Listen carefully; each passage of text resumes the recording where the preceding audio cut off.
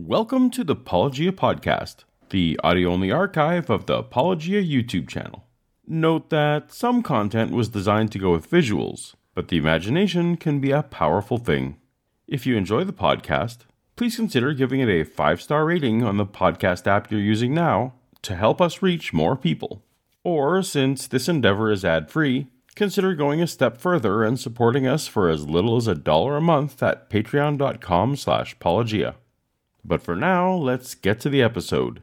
Part of the Ham and Egg News series, released June 26, 2017, titled Ken Ham vs. PZ Myers, Ark Wars.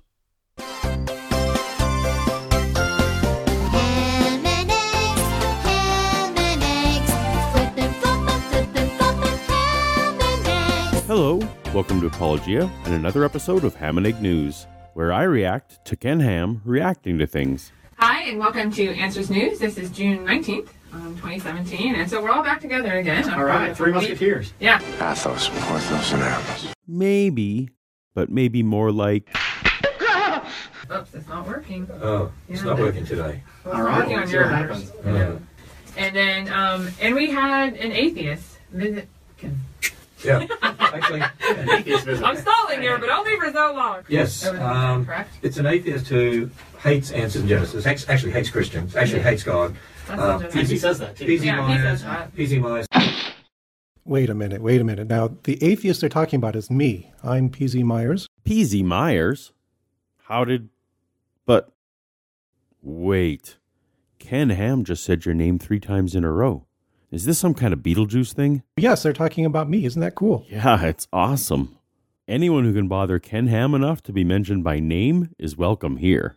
How did it happen? I'm a biologist at the University of Minnesota Morris, and I was in Cincinnati for a big conference on zebrafish genetics and development, and took a little time to head south and take a look at this great big Ark Encounter museum. Well, there's obviously no one better to react to this story than you.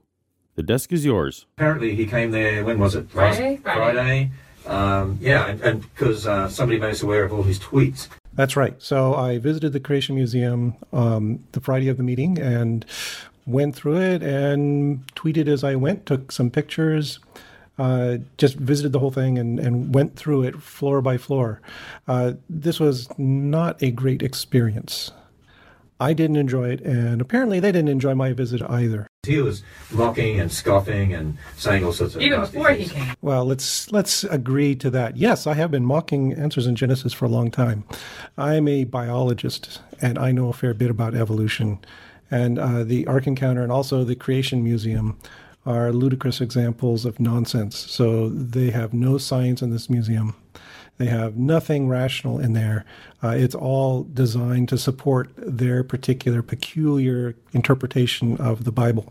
So yes, I was prepared to go in there and mock and criticize and be sarcastic, not to disrupt anything, but just to have a good time tearing into it. Unfortunately, I was also very disappointed there. A certain atheist is planning to visit said theme park, and that was him, of course, and to write mocking, sarcastic posts about it. Maybe it'll be a very quick visit if the creationists happen to recognize me. Unfortunately, it was a quick visit, but not because they chose to throw me out or anything. It was because there's simply not much in the museum.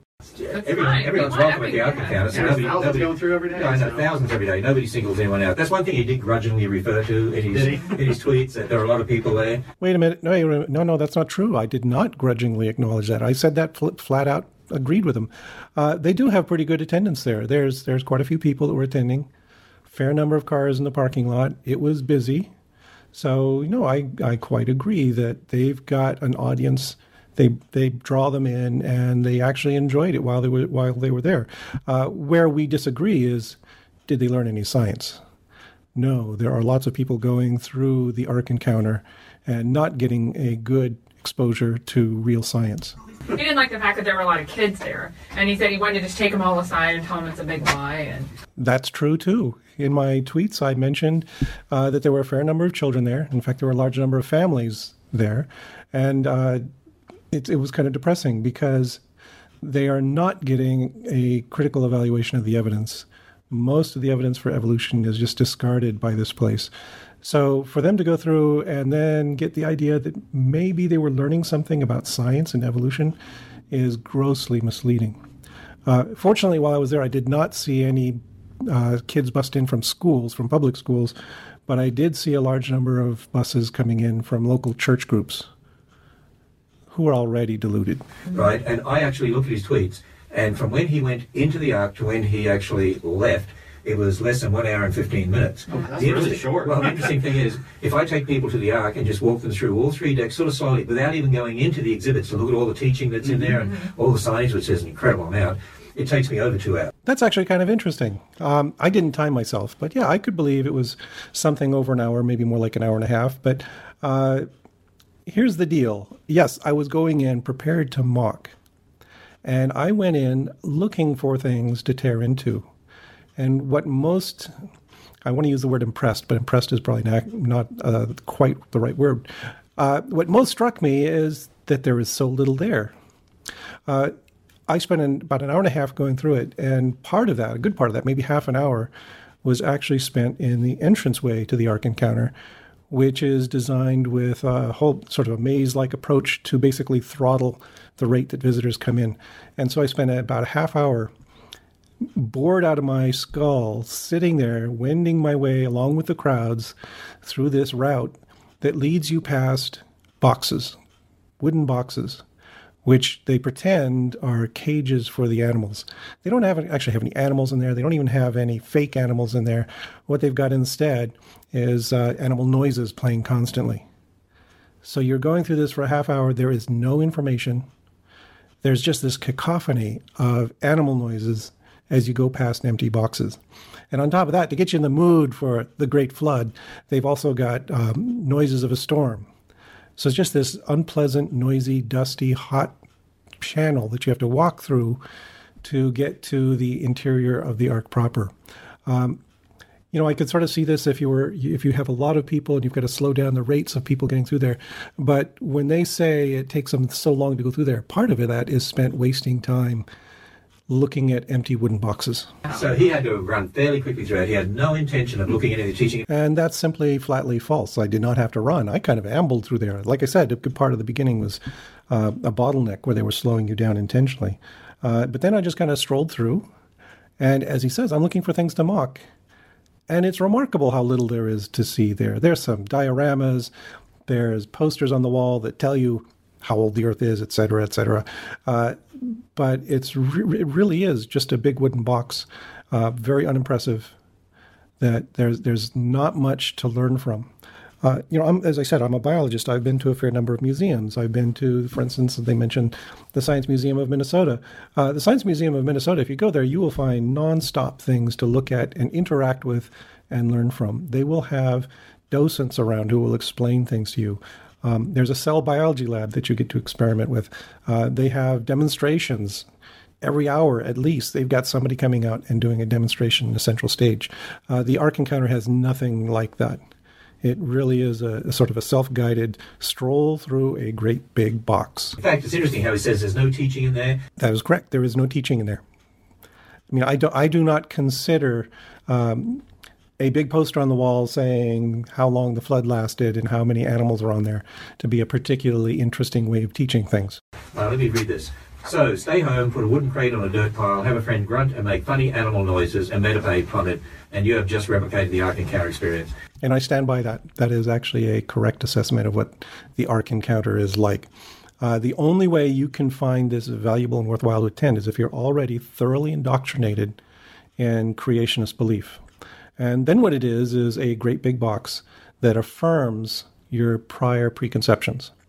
That's why so many people can go through and come out happy with it, because it doesn't challenge them. It doesn't instruct them in anything. That's a load of rubbish. One of the secular media reporters actually told me it was beyond Hollywood. Right there, you can just see the hyperbole. Beyond Hollywood. No, it's not. I've been to some theme parks, and they are much more impressive than this. There really is literally nothing to do inside the big box except get Sunday school level lectures from the wall on the Great Flood and creation and all that kind of nonsense. And he tries to make out there's no science in there. There's definitely no science in there. Sorry. Not one. If you've got an exhibit that is saying that the Earth is 6,000 years ago 6,000 years old, that 4,300 years ago there was a great flood that wiped out all life, all terrestrial life on the planet, except for this small set that were contained in this big wooden box. You're not dealing with science. You're dealing with mythology, and you're dealing with fundamentalist religion. We said there was 34,000 kinds. Did we say that? We don't say that. Actually, they do. They say that there are currently 34,000 species on the planet, and that they all come from this tiny little stock of root animals that were collected by Noah 4,000 years ago, which is simply ridiculous. You cannot get that kind of diversity in that short a time from such a small sample. We said there was 7,000 animals total and about 1,400 kinds. 7,000 animals total. How does that add up? So that the ark is occupied by 7,000 animals, all right. There were 2 of each kind, so we immediately cut it in half, 3,500 species. If they've read their Bible, they also know that there were 7 of each clean kind. That's getting down to a pretty small number of species to restart the entire population of animals on Earth. The numbers simply do not add up, and they're oblivious to these problems. He doesn't even read. He doesn't even report. Yeah, it is. They're very irritated. Like I said, I would have loved to have found things to discuss and tear into, but the so-called teachings are very thin on the wall there. He actually said, compared to the real museums I've gone to, of course, there's a little big, the numbers here would be considered a good day at the Science Museum of Minnesota or Franklin Institute. Lots of old people, but lots of families with kids. They don't seem to understand that. Yes, that when you looked at the groups of people coming through, what I saw was lots of older couples and older individuals who were visiting the museum. There were also a fair number of families who were coming in. Why is that difficult for them to understand? Here's one. He says, Ken Ham got together with the architects and emphasised you just need to make this box immense, and he really didn't have a plan for what to put into it. And his imagination and his evidence were so feeble that he didn't have much in mind for the content of the giant box. So if you ever want to wander around inside a big wooden box, this is a place to go. That's my surmise about how it was constructed. When you take the bus up to the Ark Encounter, from the parking area, there's a shuttle bus that takes you up to the actual Ark itself. They have a pre-recorded lecture by Ken Ham, and all it talks about is the size of the Ark. It goes on and on. It's so many feet above the ground. It's got so many stories inside. It's got this big pinnacle of wood on top of it that makes it, I think, was a total of 105 feet tall. So he proudly announces that it's 10 stories high, which is not so impressive, actually. 10 stories isn't that huge. And also, when you actually get in there, what you discover is those 10 stories are taken up with a ground floor that, as I said, is basically a maze that throttles your passage into the Ark. And then there are actually 3 decks, just 3 decks. One of the things they do to stretch it out that is indicative of this lack of imagination is that on every deck, there's just these piles of cages piled up there, just wooden boxes all over the place, with static statues or models of animals on the inside. That's it. And they like to throw in obscure animal groups like Asdarchids and things like that are just sitting there. But really, that's all it is here's this wooden cage that's hard to see through, and inside they've got a model of an animal, and then often they're playing some random animal noises like it's doing things. That is the bulk of what you find inside the Ark. We had a whole team of researchers. Wait a minute, researchers? What kind of researchers? If they had legitimate researchers, they would be telling them that no, these dinosaurs you're putting in there are about 70 million years old, and you cannot fit them into an Ark 4,000 years ago. There's just a gigantic anachronism going on here. And scriptwriters and artists, and it was all planned very carefully. And there were apparently artists at work. So I mentioned that there's a lot of posters on the wall. Looking at these posters, what they most reminded me of is the fantasy art on Magic cards or in Dungeons and Dragons books. They're not scientific quality illustrations of real animals. But, I wonder why he's so angry. And here's what I've noticed. Okay, he's about to psychoanalyze me, but I just want to go back to that. They kept mentioning that there were all these teachings there. If you listen to them, what you'll notice is they don't tell you what those teachings are. We're supposed to vaguely believe that there's wonderful, informative, instructive materials all over the place, And they're going to tell you over and over again, there's many teachings there, but they don't tell you what those teachings are. And that's because they can't. There simply isn't much but a reiteration of mythology there. If you think about it, there can't be, because their entire source is the first book in the Bible, the book of Genesis, and that's it. And it's not even a significant portion of the book of Genesis. It's a few pages from the Ark story. But okay, let's hear what they have to say about my psychological problems. Most of the atheists who are so angry against God and angry against Christians, I usually find it comes down to the issue of death and suffering. Yeah. How can you believe in a lot of God with death and suffering? Okay, so this is a common theme as well, is that atheists must be mad at God because they resent terrible things that have happened in their life. He's about to explain what the terrible things in my life were, but the truth is, I've led a charmed life. I come from a happy family. I was brought up well. My parents did well by me. I love my family, my brothers and sisters. And actually, of course, at my age, I've lost relatives, I've lost friends. But in general, my attitude towards life is that I've had it pretty darn good, and I consider myself extremely fortunate. So when they try to portray me as this bitter fellow who's been devastated by loss, they're getting it all wrong. Well, I found this particular blog from P.C. Myers, and it's called Odious Christianity. Odious means repugnant and just awful. And that's exactly what I think of the kinds of Christianity that Ken Ham peddles. It's terrible stuff. My father, a good man, died quietly in his sleep on Christmas years ago of heart disease. He goes on, my sister, a good woman, died suffering in hospital bed of a massive systemic infection, leaving behind 2 young children. Now, wait a minute. That is not what I was complaining about. Yes, I'm very unhappy about those events in my life. But my objection to Ken Ham's post, which he does not mention here, is that I reject his notion that these are caused by sin. That's what got me enraged, is that he actually said that all the suffering in the world is due entirely to sin, people's sin.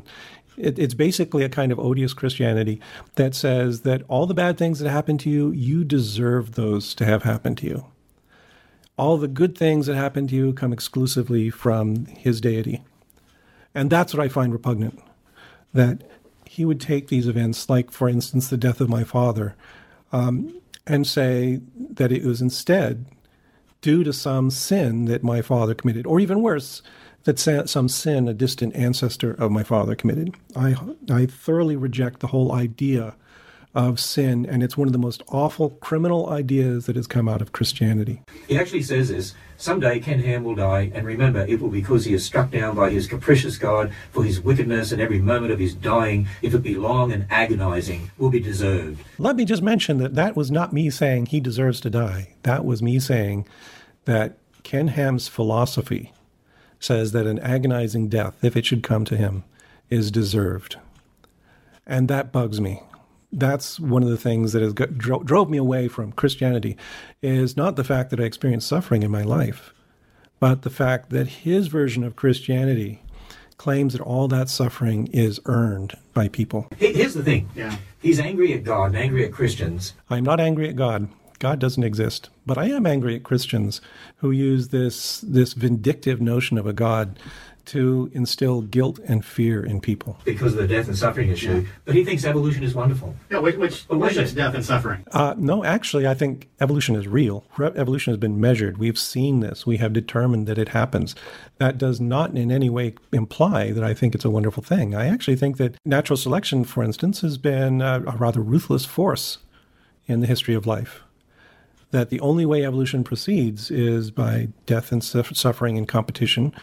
No, I shouldn't say that. It can also proceed by cooperation and assistance and mutual aid, but there's a significant component of death and suffering there. That does not mean that I worship death and suffering. That does not mean that I think this was a good thing. I think it's an actuality of what has happened in the history of life. Well, if evolution is responsible for everything that we see, then it's responsible for all the death and suffering, then it's responsible for his father dying and for his sister dying. Again, yeah, that my father died because of a failing of biology. Biology is not perfect. That he got older, he had a history of heart disease, and he died. That does not mean I think it was a good thing. It does not mean that I think I need to worship this mysterious force that struck him down. It means that I have to accept pain and loss as part of life without taking the step that these Christians do, which is to blame the victim for their own pain. Why doesn't he say odious evolution? Shouldn't that be the Because it's headline? survival of the fittest. Yes, okay. So yes, my father was not the fittest. He died. That's inevitable. Someday I will die. Someday Ken Ham will die. Someday Georgia Purdom and Bodie Hodge will die. And I recognize this is a fact of life. It has to happen. That does not mean, however, that I think that it is earned, that it is deserved.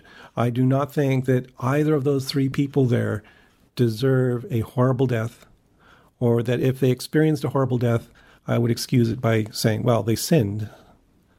But that's what they think. Well, we saw the same thing with Charles Darwin, when Annie died. He kind of lashed out at God. I hate the way they distort history that way. No, Annie, so Darwin's daughter, Annie, did die when she was very young, and it broke Charles Darwin's heart, and he was very distressed about this, of course. He felt the pain of loss. He did not lash out at God, though, but he through his life, he'd been drifting away from a strict religious belief. And in fact, even when he was younger, and his wife, who was a devout Christian, neither of them felt the kind of Christianity that these three people do. They were believers in a kind of liberal Christianity that allowed for some humanity, unlike the horrible, odious garbage these people promote. Because they want to blame God for the death, instead of understanding that God made the world perfect just because a man sinned the world's like this. They have it backwards. So we don't blame God for the death. We recognize that death is a natural part of life. The people who are doing any blaming are these kinds of Christians who are turning around and blaming death on the people who died, which is what I find reprehensible. Well, it's interesting. He says how the wood is weathering. It's not going to last long. Actually, our artist deliberately chose a Koya wood, which has undergone a process over in the Netherlands for the outside, because over time it goes grey, and they wanted to have that grey look. Because we want it to look weathered. Wait a minute. Okay, they wanted to look weathered to make it look more realistic. This is not a realistic exhibit at all. This is a very silly kind of exhibit. You can't make something this fake look realistic. I will accept, though, that this can be, they could have selected a type of wood that would bleach in nice patterns and would look interesting. It's not particularly attractive. It's kind of going gray is all. But my real objection is I'm wondering how long this ark is going to last, because as they mentioned, it's made out of wood. You can have wooden buildings that last quite a long while. I have my doubts that they sunk enough money into the quality of this work to guarantee that it's going to last even a decade or two. And the fact that it's already showing these distinctive signs of weathering just makes me wonder what's going to happen in 2030, for instance, with this thing. He also said the parking lot was a tenth of what we needed. We filled one half, and then we moved to the other half. We've had to do that on real busy days. And then for all the buses that are coming. So actually we need the big parking lot that we have. This is another point they are very, very strenuous about. No, their parking lot is gigantic. It was actually more impressive than the Ark, that they have dedicated so much acreage to parking. When I got there, I drove for quite a while through lots and lots of empty space to get to my final parking spot. And I parked right near the shuttle pickup spot. There was absolutely no problem. There will never be problems getting parking at the Ark Encounter. Okay, it's that huge. And I went there on a day that I admitted was fairly busy and had zero problem getting good parking right up near the shuttle, which you might say, okay, that's an advantage, all right. I do not believe for a minute that they have ever filled that lot. That's simply a lie. I would like to see photographs if they have. I would also point out that, as I mentioned, there's this beginning maze to throttle the crowds going through. On this day, it was good attendance. The parking lot was fractionally filled. I would hate to have to suffer through that on a day when they actually had the parking lot even half full. There would be a miserable wait to get into the interior of a big wooden box. This is not a Disney ride. This is just a demonstration of how big the Ark is. And that's it. And it's really not worth a long wait. If they did get more people showing up there, it would be utterly miserable to visit this thing. Here he comes and writes this mocking report. Why should we be surprised? Because he said, I'm going to go and write a mocking report. Yes, I wrote a mocking report. I would have liked to have written a more substantial mocking report, but there wasn't anything substantial to mock. I mean, seriously, there are little exhibits and displays, and there's dioramas all over the place that are ridiculous. There are posters on the wall. There were 2 video theaters where they were showing some of their canned movies at one end of the Ark that I did not bother to pay attention to. I will admit that. But most of the displays were pathetic quality. For instance, let me just describe one for you. There was one where they were arguing about the quality of other flood myths. As you probably know, there's a flood story in the Book of Gilgamesh. So there's these other mythological stories. There are arguments that it was a kind of coracle, that the Ark was a coracle. The Ark described in the Gilgamesh as a big cube. Okay, and they had models of those. And then to show that their version of the biblical book is more accurate, they had a cartoon, and it made me laugh. What it was is they had a cartoon where they showed the cube-shaped Gilgamesh Ark, or Utnapishtim's Ark, and there's some waves, and it sinks. And then they showed, here's the coracle version of the Ark, this big disc-shaped thing, and there's a cartoon, and there's some waves, and it sinks. And then there's their Ark, their big boat, and it slides nicely through the waves and doesn't sink. This demonstrates absolutely nothing. There is no engineering behind this. There is no mathematics behind it. There's no actual concrete evidence to support this claim. But they've got this elaborate cartoon that shows these 3 arks and says only one would float. It is not evidence. It is not science. But this is pretty typical of what you find at the Ark Encounter. All right. This next article comes from Fox News. Bernie Sanders attacks Trump nominee. Okay, I'm going to stop there because, the rest of it's just more bullshit. Bye, PZ. Well, I was going to cover the rest of this episode, but that pretty much sums it up. Special thanks once again to PZ Myers for sharing his tale with us. If you don't already, check out his regular work at freethoughtblogs.com, and he has a YouTube channel where he shares amazing biology information and discusses the world of theism. Links in the description, or click on the circle with PZ's face to subscribe to his channel, then the circle with my face to subscribe to Apologia. And a shout out to Steve McRae's Great Debate community, which introduced me to PZ and got all this rolling. The amazing conversations continue there this week with round 2 of King Crocoduck versus Kent Hovind. Don't miss it.